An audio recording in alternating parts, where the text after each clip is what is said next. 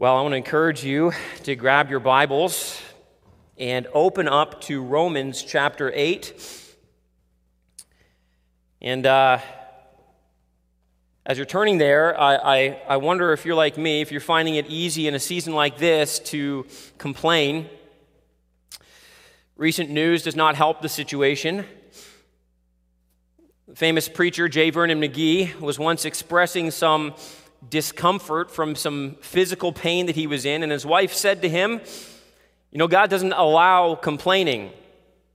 And J. Vernon McGee quickly responded to his wife, no, he doesn't, but he does allow groaning. And groaning is something that is biblically appropriate, and that's exactly what Paul points us to this morning. He points us to a kind of groaning that is actually supposed to be characteristic of the Christian because it's characteristic of the world that we live in. In Romans chapter 8, I want to begin reading in verse 18. We see this groaning that helps us take the sufferings of this life and put them into their proper place, to put them into their proper context. And we see in this passage here the broader scope of groaning that exists in the world that we live in. Here's what Paul says, beginning in verse 18. He says, "For I consider that the sufferings of this present time are not worth comparing with the glory that is to be revealed to us. For the creation waits with eager longing for the revealing of the sons of God. For the creation was subjected to futility, not willingly, but because of him who subjected it, in hope that the creation itself will be set free from its bondage to corruption and obtain the freedom of the glory of the children of God. For we know that the whole creation has been groaning together in the pains of childbirth until now. And not only the creation, but we ourselves who have the first fruits of the Spirit groan inwardly as we wait eagerly for adoption as sons, the redemption of our bodies. For in this hope we were saved. Now hope that is seen is not hope, for who hopes for what is seen? But if we hope for what we do not see, we wait for it with patience. Likewise, the Spirit helps us in our weakness, for we do not know what to pray for as we ought, but the Spirit himself intercedes for us with groanings too deep for words. And he who searches hearts knows what is in the mind of the Spirit, because the Spirit intercedes for the saints according to the will of God." As we saw last week, our security, our sense of safety, even in the gospel, is often impacted by not just our struggle with sin, but our struggle with suffering. If God loves me, if I'm truly his child, why am I suffering the way that I am? Why is life so hard? But this text, you see, reminds us that we're not alone in our suffering. It reminds us that we're not alone and there's something much bigger going on, that we are all groaning. All of creation is groaning. And maybe you saw this, but in this passage there are actually 3 groanings that are mentioned. And the sense of groaning here, it signifies those who are in pain. It's often used for those who are in the throes of death, people who are dying in the midst of a battle. It's used in the context of a mother who's groaning in the process of childbirth. It's something that can't even be put into words. It's this sometimes even inaudible expression of our hearts to groan. And the reason that we need to look at these 3 groanings is because, again, it helps to put our present sufferings in the proper context. It puts them in their place. It reminds us that, again, we're not alone in our sufferings, and better yet, it points us, listen, to the reality that we are all a part of God's ultimate redemption, that God is planning to redeem all things. We groan, but not without hope. And these groanings, they're not just due to the present pain and suffering we experience. They're actually future-oriented. There was a groaning for something better, something we know that's coming. You see, it's a groaning for glory. Here, Paul puts our suffering into the context of hope and help, the future that awaits us. And we see here three groanings that point us towards our future glory. Notice first this: the creation is groaning. There's a global context when it comes to groaning. In verse 19 through 23, we see this so clearly.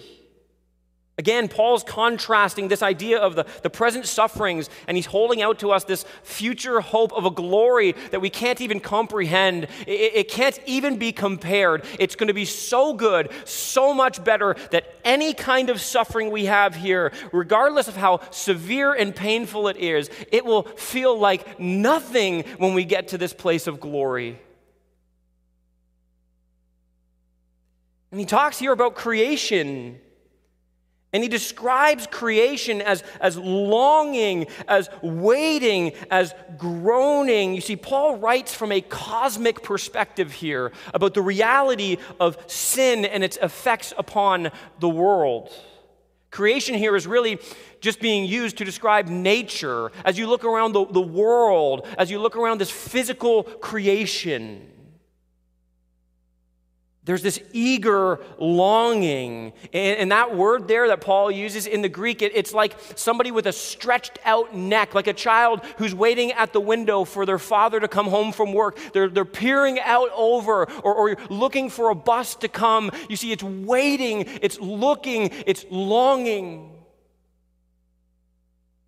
So how does nature exactly wait or long or even groan? What exactly does that mean? Well, what Paul is doing here is he is personifying nature. This is like much of the poetry in the Old Testament. You know, trees clap and mountains are witnesses. You see, what's being done here is he's depicting creation like a person. And the point is that every part of creation is longing and groaning. It is waiting for things to be made right, to be good again like they once were. You see, the reason creation groans is right here in verse 20. Did you notice this? For the creation was subjected to futility, not willingly. The word futility here is the same word that's used in the book of Ecclesiastes when the New Testament, when the Old Testament is translated into Greek. They use this very same word to describe that sense of life being a vanity, a whisper. It's fleeting. It seems futile. It's like grasping for the wind. It never brings forth completion. It never delivers what it seems to promise you. All is in vain. Everything around us is like a clock that's winding down. It's deteriorating. Every heart only has so many ticks. Every pair of lungs only has so many breaths.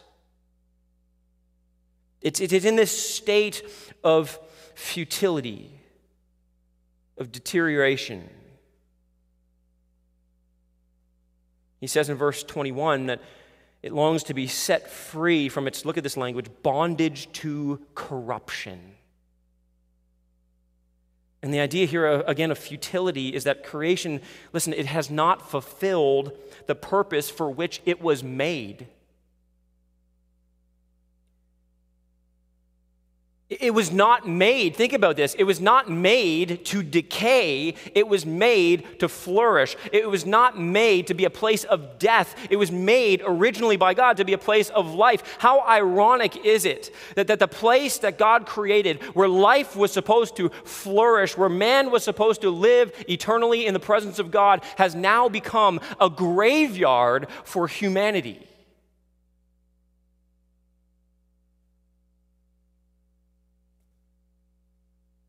You see, who subjected it to this futility? Did you notice what he says there?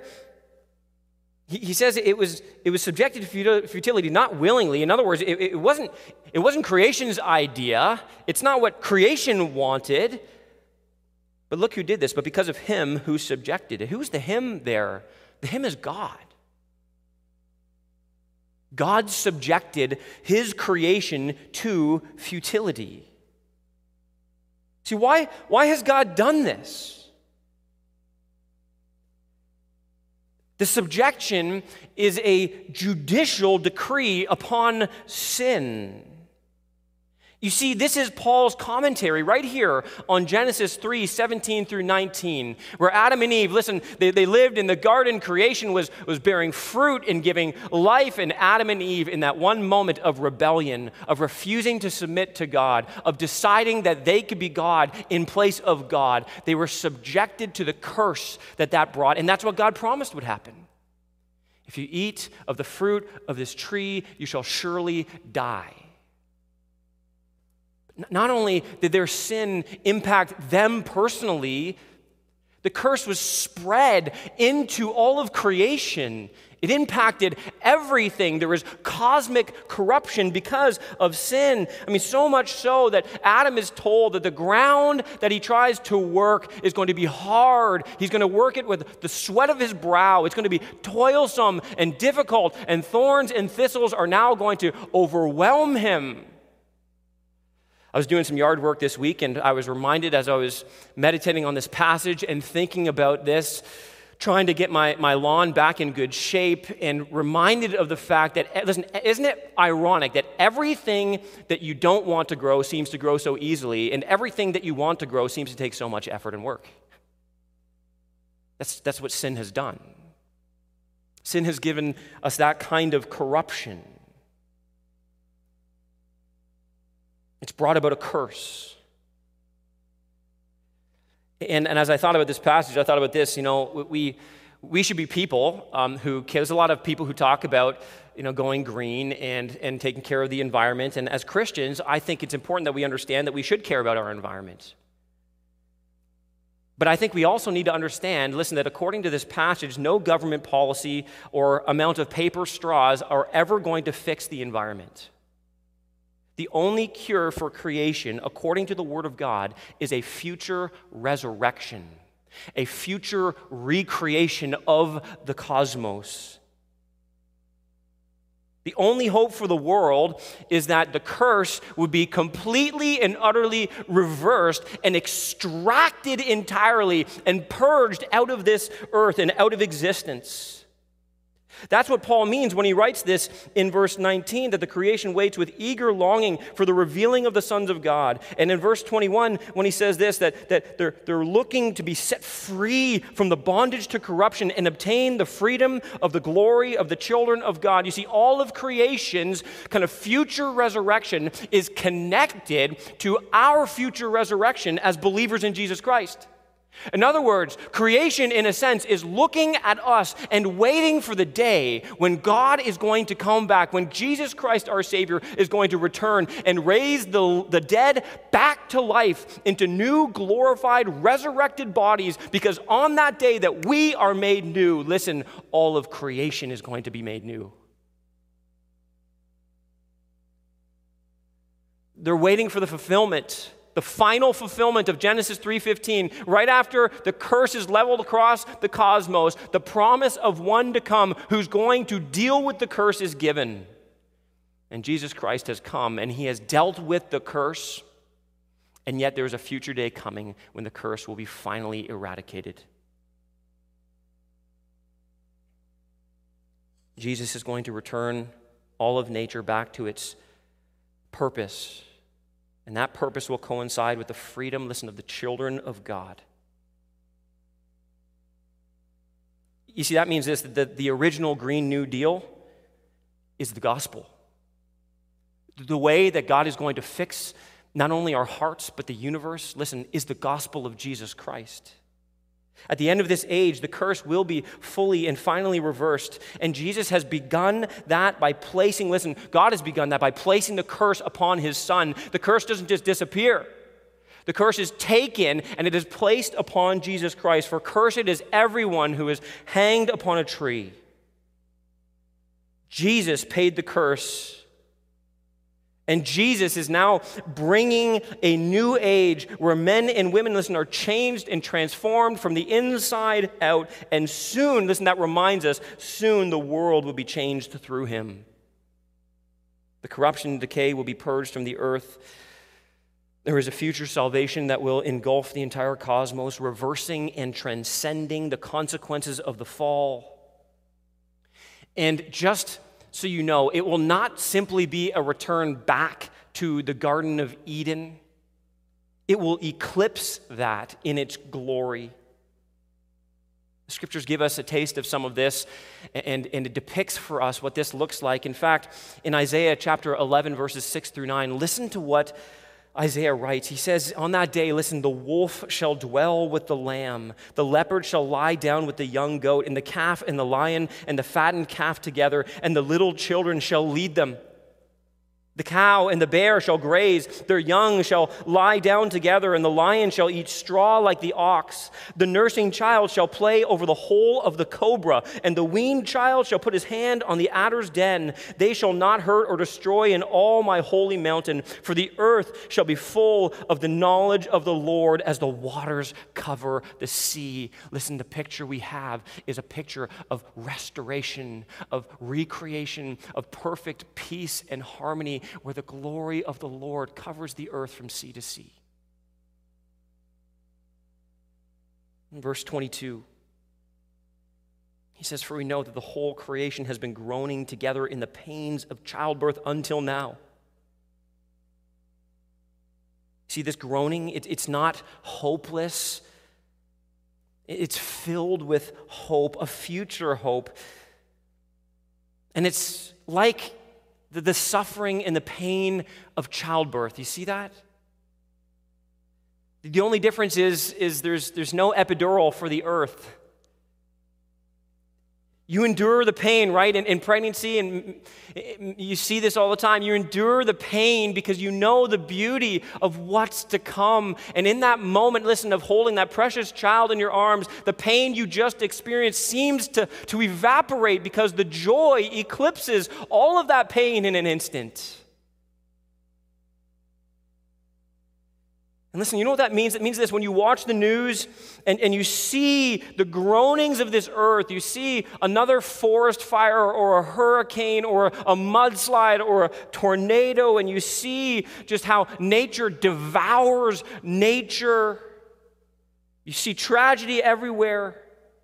When you see that as a Christian, here's what you should think. You shouldn't think catastrophe. You should be thinking contractions. You should look at that and think, the pain is real. It's there, but there is a day coming where the joy of the birth of the new creation will dawn upon us. This reminds us, listen, that we shouldn't over-personalize our suffering. We need to put it in this global context. All of our suffering reminds us, listen, that everything is suffering because of sin, and it is longing, it is waiting, it is groaning to be made new, and that day is coming soon. And it's not just creation that groans. Look at this. Secondly, the church is groaning. Believers, Christians are groaning, and we groan together. There's a community context here. Look at verse 23. And not only the creation, but we ourselves who have the first fruits of the Spirit, that's believers. We groan inwardly as we wait eagerly for adoption as sons, the redemption of our bodies. For in this hope, we were saved. We get this, right? That we don't want to over-personalize our suffering, but we don't want to extract our personal suffering from the mix either. You see, suffering is intended by God to remind us of the grip that sin continues to have on this world and even on our own lives. Suffering is intended to show us our weakness, our frailty, and our need for rescue, our need for a Savior. As Christians, while we celebrate our salvation in Christ, we rejoice in how God has freed us and saved us and washed us, cleansed us from our sins, and given us new life here and now. We also know and believe the best is yet to come. This is not our best life now, and it won't be until we're with Jesus. We are awaiting, he says here, our adoption as sons. Now, we talked about adoption last week and how the Spirit of God actually reminds us that we are adopted children of God. But there's this unique tension that we experience in the Christian life. We experience the already and the not yet. And we live in this tension. Listen, well, we know we are adopted as God's children, and yet there is a future day where that reunion, so to speak, with our Father will take place. And that takes place at the redemption of our bodies. We've been given new life. We have the Spirit of God dwelling within us. But these bodies are breaking down, they're decaying, and one day we'll have a new resurrected body that is fit for eternal glory and eternal worship of God. And while we live in these broken bodies, we feel the pain, we feel the hurts, we experience the sufferings, not just physically, but mentally, emotionally, economically. I mean, we feel it all over the place in this human existence. It's a constant nagging reminder of how fleeting this world and this life is, but how good and great the next will be. We long to be rid of the struggle with sin, the passions of the flesh that wage war against the Spirit within us. And so we groan, as the passage says here. Our groans, they express both present pain, but a longing for future glory. Why? Because inwardly, did you catch this? Inwardly, we have tasted something better than anything on the planet. God has deposited the Spirit of God within us. He's given us new life, and in that new life, we have tasted and seen that the Lord is good. We know how good it is to know the Lord Jesus Christ. We know how good it is to be in fellowship and communion with the God, the creator of the universe, and we know that there's nothing better than that, and that makes everything else in this world, it makes it seem like nothing. We've tasted, because of the Spirit of God within us, something of the beauty and the majesty and the power of the resurrection. We've been brought to life in part, and one day our groaning leads us to that day where we will be brought to life in full. And there's a sense, as if you're a Christian, that means that in a sense, that taste of what God has given you and what you know is coming, it's actually in some senses ruined us for earthly living. We can no longer live like the world lives. We can't live for the things of the world. We know they're not satisfying. We know they're empty. But I would say this too. We can enjoy the good gifts in this world better than anyone apart from Jesus Christ knows how to, because we know the giver of every good gift. This is what Paul is talking about when he reminds us that we have been given the first fruits of the Spirit.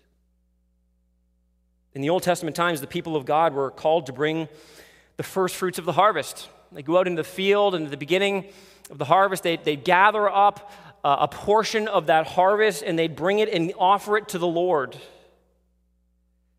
It was both the beginning of the harvest, but it was also the pledge that the full harvest would follow in due time.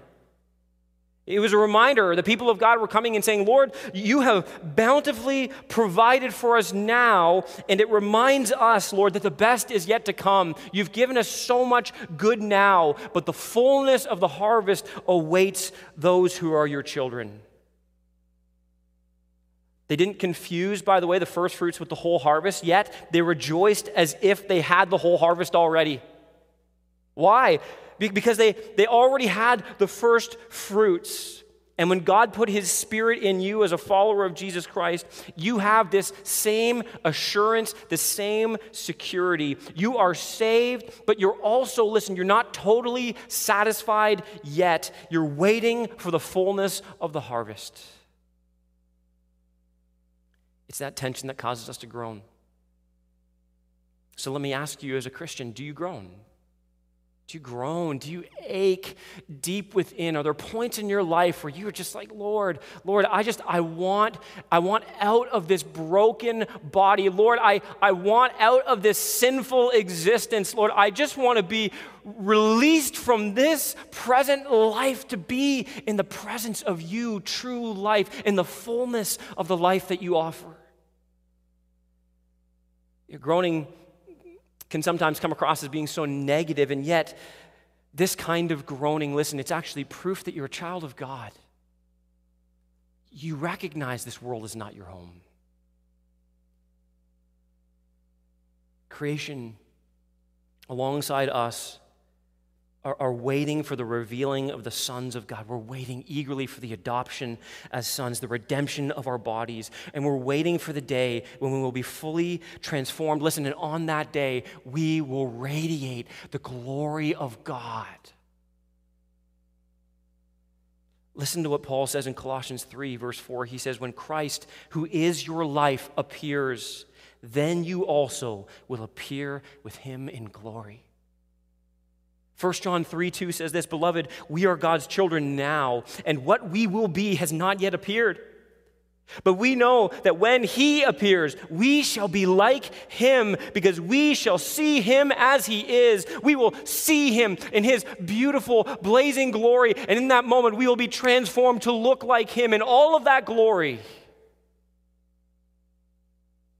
We are striving right now as Christians to look more and more like Jesus Christ day by day. This is the goal of sanctification in the Christian life. But there's a day coming, listen, when you will look in the mirror and you will no longer see a shadow of what it might look like to be fully formed into the image of Christ. You're going to look in the mirror one day and you're going to say, finally. We're going to be perfect. We're going to be exactly like Jesus. In fact, Daniel chapter 12 says that we're going to shine like stars. Forget about shining bright like diamonds. Don't forget to bring your sunglasses. Matthew 13:43 says, the righteous will shine like the sun in the kingdom of the Father. David in Psalm 17, verse 15 said this, as for me, I shall behold your face in righteousness. When I awake, I shall be satisfied with your likeness. Loved one, a day is coming when we will be raised from the dead in new resurrection bodies. And we'll be just like Jesus. We'll be under Jesus' rule and authority, but we will share in his rule and authority. We will rule and reign with him upon a new, resurrected and recreated earth. The whole creation on that day, listen, will sing, and the trees will clap, and the birth pains of all the earthquakes and the birth pains of all the divorces and all of the death and all of the cancer and the birth pains of all the miscarriages and the abuse and the sin, all of it will be done. And everything will be perfect forever and ever. Perfect harmony, perfect peace, perfect glory.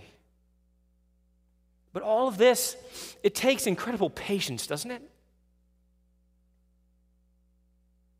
That's what he tells us here. He says, for in this hope we were saved. Now, hope that is seen is not hope. For who hopes for what he sees? But if we hope for what we do not see, we wait for it with patience. The patience he describes here is a patient endurance. It's like a marathon runner. Knowing what's ahead motivates him to keep going one more step, just a little bit further. Almost there. Christian, the Bible says your salvation is nearer to you now than when you first believed. There's no utopia this side of the second coming of Jesus. We cannot make this earth into the new heavens and new earth. Only God can do that. And the promise of Scripture is that He will. And that promise is as sure as any other promise that God has made. Don't let that longing and that groaning and that waiting be a source of discouragement. Let it be a source of determination in your life. Know what's coming and let it fuel your Christian life. Live in light of the future resurrection of your body and of this earth. Let the hope of the gospel fuel your faithfulness now. This is what Paul encourages us to do. He wants us to strive hard, knowing what awaits us. Listen to what he says in 1 Corinthians 15:58. In light of the resurrection, he says this, therefore, my beloved brothers, be steadfast, immovable, always abounding in the work of the Lord, knowing that in the Lord your labor is not in vain. Listen, there's work to do.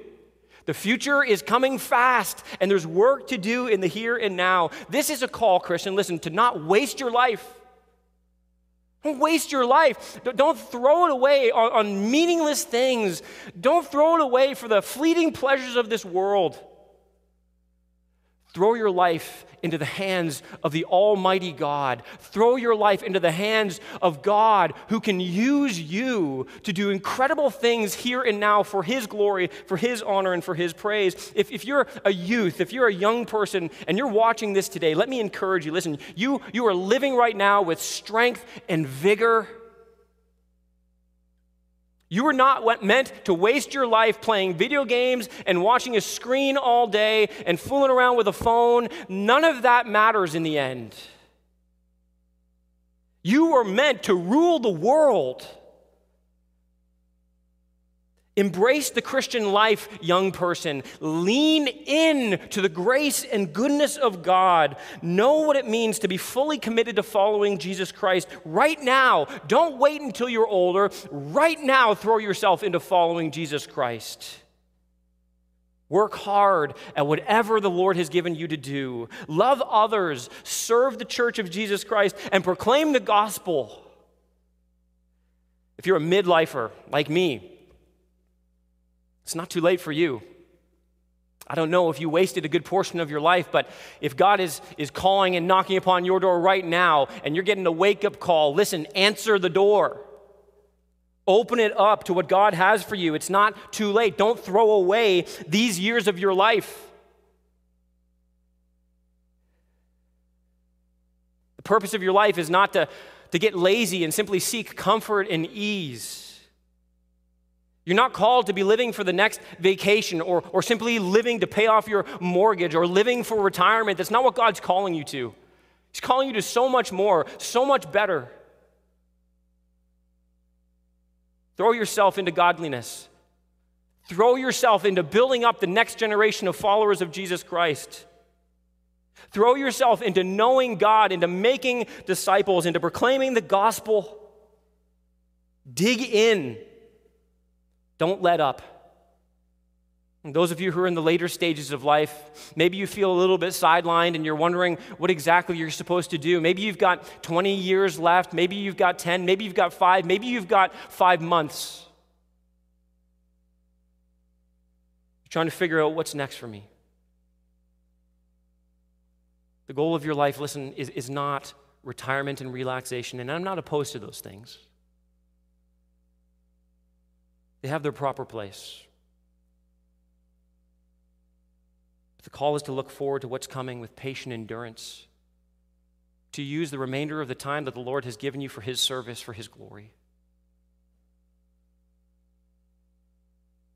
I want to call on you who are older to show us who are younger what it means to finish well, to serve the Lord to the very end. Show us. Give us an example to follow. Teach us what it means to live a life of faithfulness unto the Lord. Teach us what God has taught you and keep pointing us to the glory that awaits. Show us what it looks like to suffer well. If you're an unbeliever, you need to hear this. This life is not the end. There is more to come. And the hope of glory is held out to you now. You can know life here and now. You can know the freedom and forgiveness of sins, and one day you will know the freedom from the bondage and corruption of this world. But you can't have it without turning to Jesus. You can't have it without bowing the knee to him. You can't have it without recognizing that he is the King of Kings and the Lord of Lords, and you are not. You must look to Jesus, the one, listen, who took the curse for you. He secured your future through the cross. He groaned on that cross so that the groaning of the curse could be lifted from you. Can I urge you today to run from sin and run to the Savior? Find in him life. Find in him freedom. Find in him a hope. Listen, a hope of what is to come and what is secure. And wait patiently for the day when you will see him and be made like him. Third and finally, the Comforter is groaning. The Comforter is a title that's given to the Holy Spirit throughout the Scriptures. He is the great comforter of our souls. And in verse 26 and 27, look at what it says. Likewise, the Spirit helps us in our weakness. For we do not know what to pray for as we ought, but the Spirit himself intercedes for us with groanings too deep for words. And he who searches hearts, that's God, he knows what is in the mind of the Spirit, because the Spirit intercedes for the saints according to the will of God. You can see in this one passage how God, the triune God, is operating for your good, on your behalf, and for his glory. And the point of this is to see that, listen, you have a hope and you will have help in your suffering.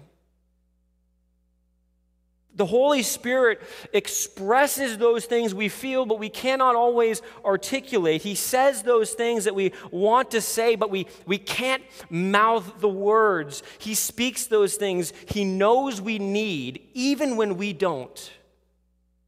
I mean, how incredible is this passage?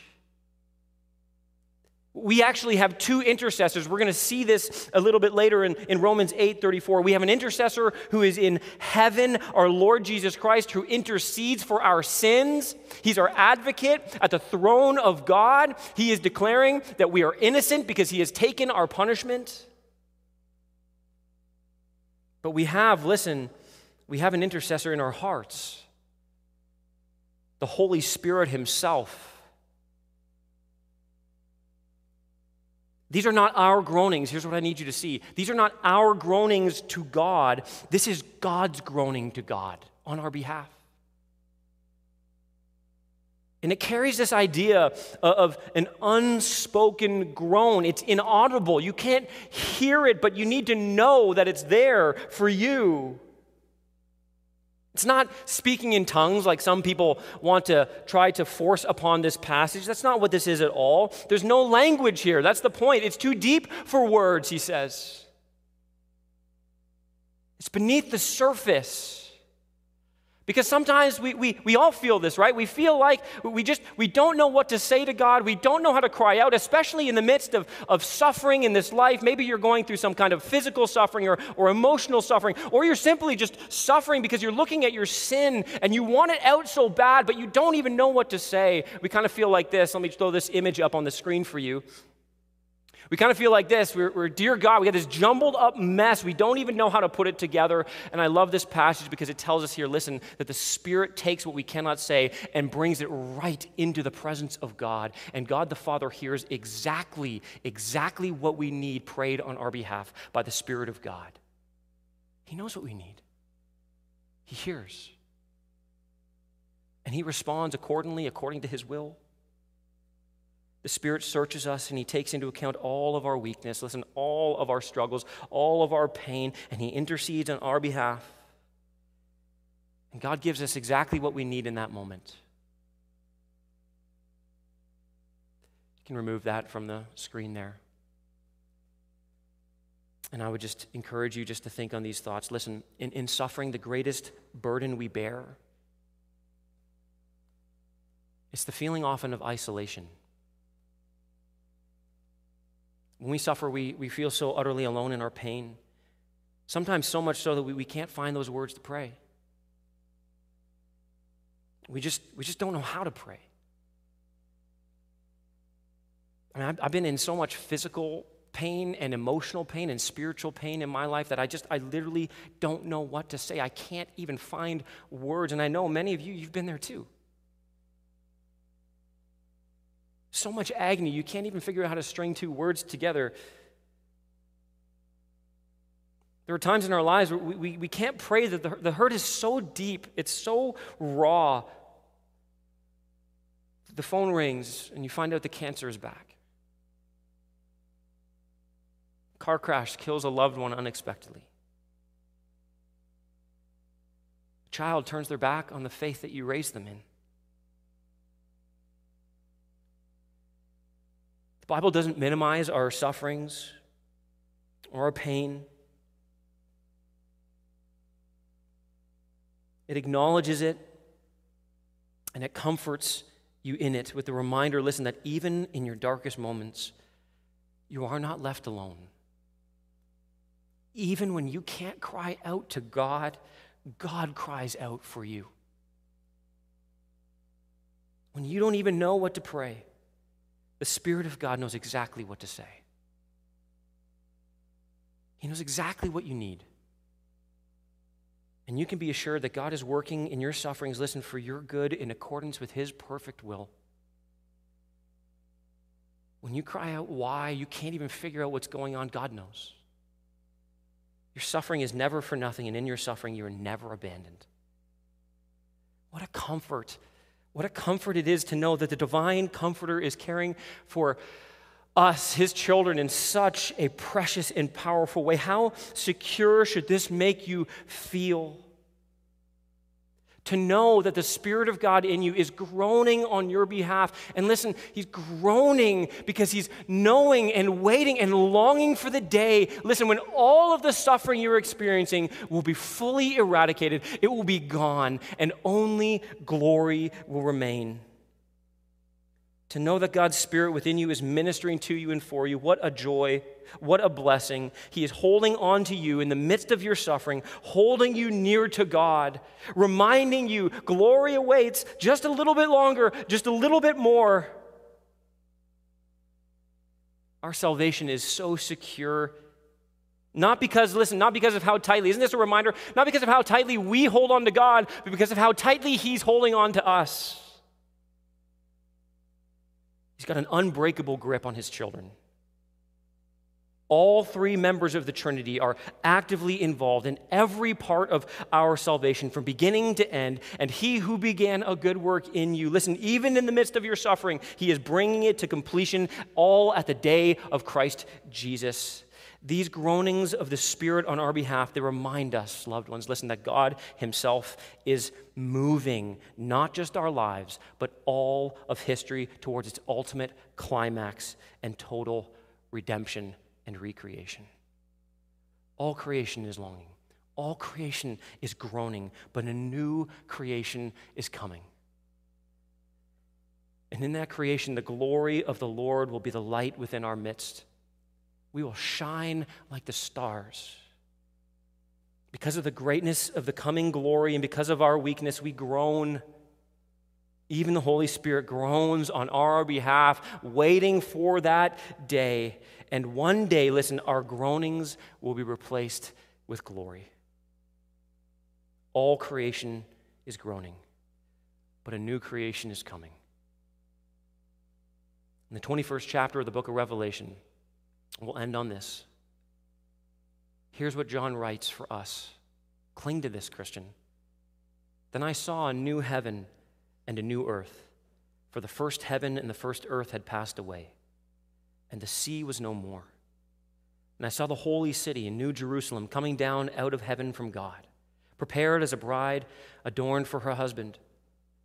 And I heard a loud voice from the throne saying, Behold, the dwelling place of God is with man. He will dwell with them, and they will be His people. And God Himself will be with them as their God. He will wipe away every tear from their eyes, and death shall be no more. Neither shall there be mourning, nor crying, nor pain anymore, for the former things have passed away. And he who is seated on the throne said, Behold, I am making all things new. God, you are good.